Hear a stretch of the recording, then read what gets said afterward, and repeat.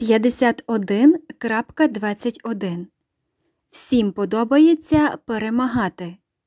Схоже, виграють. Щоб на цей раз зробити щось нове. Будьте обережні там. Будь обережний там. Ось про що я говорю. Втрачаючи велику суму грошей. 51.23. Візитна картка. Залишилося зробити не так вже й багато, щоб не допомагати йому. Занадто скоро. Я відчуваю, що закоханий у неї.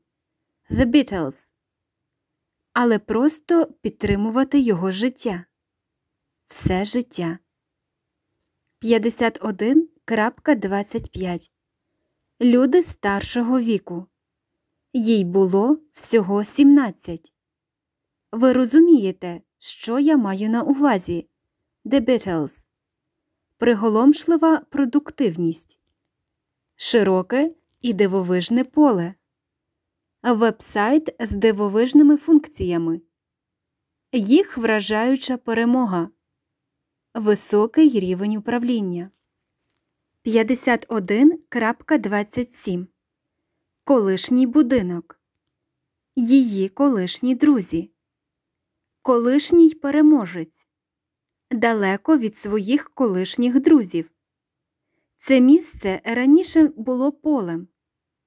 Разом із означаємими з кимось або чимось.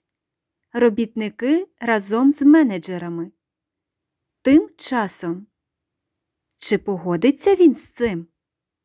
Мої друзі йдуть разом зі мною.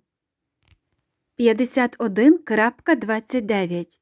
Достатньо – це досить. Досить розмов. Щоб мати достатньо зростання. Достатньо часу. Досить добре провів час. 51.31. Це було зроблено для того, щоб заощадити людям час. По всьому спектру. Підвищення в усіх напрямках. Як тільки ми побачили, що сталося. Щось на зразок. Продуктивності в діапазоні від X до Y. 50.33. Здаються нестримними. Всі працівники разом зі своїми колишніми менеджерами. Переможці перемагають. Програючи, роблячи вигляд, що виграєш. Витрачаючи величезну кількість. Насолоджуватися красою. 51.35. Кожен крок на шляху. Переможний виступ. Дитина ще не говорить. А вони ще не перемагають. Зупиняючись після кожного кроку. Роблячи нечувані кроки. Прекрасно зростаючи.